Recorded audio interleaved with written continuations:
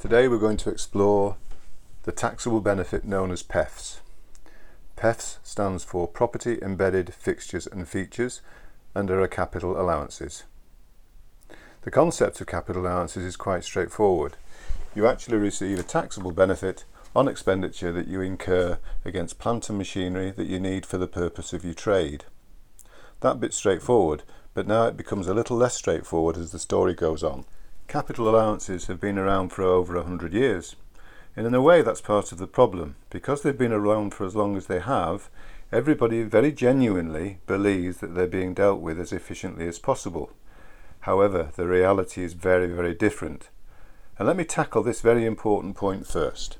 When you buy a piece of plant and machinery, you pay the money and then you receive an invoice, and this invoice is very important because it's proof of expenditure, and it's a document that you can then hand to your accountant, who will then assess it and treat it for whatever accounting purpose is necessary. So that proof of payment's critical. The invoice usually and often applies to what we call movable items, things that you can literally pick up and take away quite often. Tables, chairs, computers, and it goes further. It would include cars and trucks and other such things. But they're items that are easy to identify. But there's a whole other list, and these are the PEFs. These are the Property Embedded Fixtures and Features, and the key word here is embedded, because there's a whole array of plant and machinery that has to go into a UK taxpayer's commercial property to make that building legal.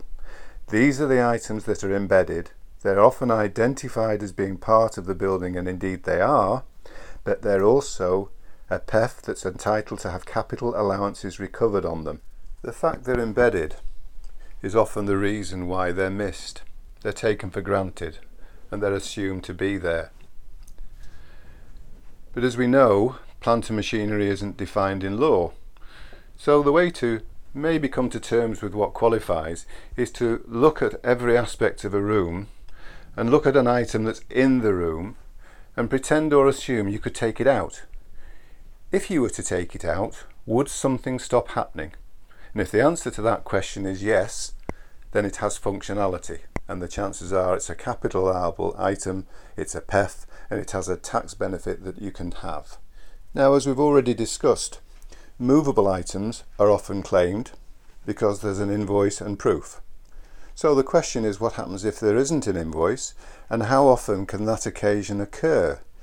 Well, let's think about what happens, for instance, when you buy a building. There's very rarely an invoice. There may be an inventory, but that will be for the tables and the chairs and the cups and saucers.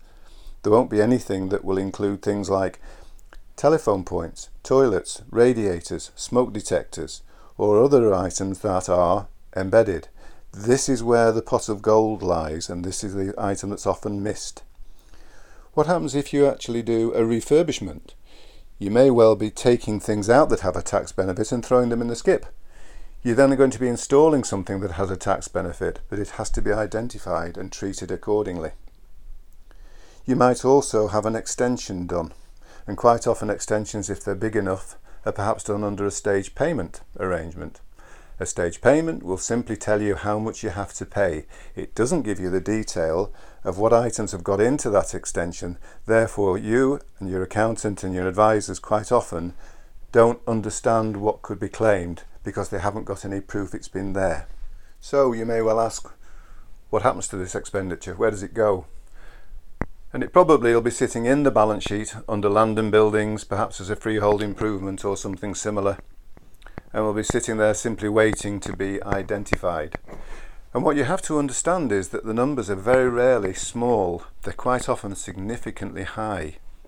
For instance, an office block, a traditional office block, perhaps that had £500,000 spent on buying it and refurbishing it, may well have between £100,000 and £125,000 worth of embedded capital allowances that hitherto haven't been claimed.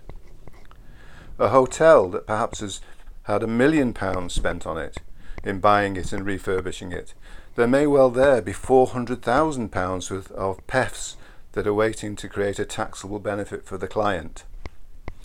20 to 25% of the base cost and expenditure is a routine yield on a capital allowance claim. This is not petty cash. If you think you've done an exercise such as this, use these examples maybe to do the maths. Work out what 20 to 25% of your base costs are, and have you claimed that level of capital allowances? Have you done a room by room survey? This is a critical part of the exercise as it identifies exactly what level of plant and machinery you have installed in your property. The due diligence to do this work is very important, as HMRC may ask for questions and may ask for proof. But don't forget, CAs are an entitlement. It's not a hornet's nest. Don't be concerned about making a claim. You're entitled to do it. Just to add to the complexity, some new rules were added in 2014. And the basic element of the new rules are that in the event of a commercial property transaction taking place post-April 2014, the capital allowance position must be administered correctly or they're lost forever. In our experience, and so far, they are very rarely handled correctly, and we're constantly having to deal with issues that have been incorrectly administered and trying to rescue something from it. The items that would be included in a building that would qualify are quite often insisted on by people like health and safety, fire precautions, security issues, communication issues, and much, much more. The benefits of a successful capital allowance claim can be very useful. You can mitigate future tax liabilities. You can even claw back tax paid in the past. And it can be used as a balance sheet asset, perhaps to enhance a property transaction going forward. The property can be owned or leased, and it can be held by a limited company, an individual, a partnership, or LLP. The prime driver here is that they're liable for UK tax. If you still have a property that was acquired pre-April 2014, the old rules will apply, which means there's no time bar on how far back we can go to establish the qualifying expenditure. This is a real opportunity that is routinely missed or underestimated. I hope this has been helpful.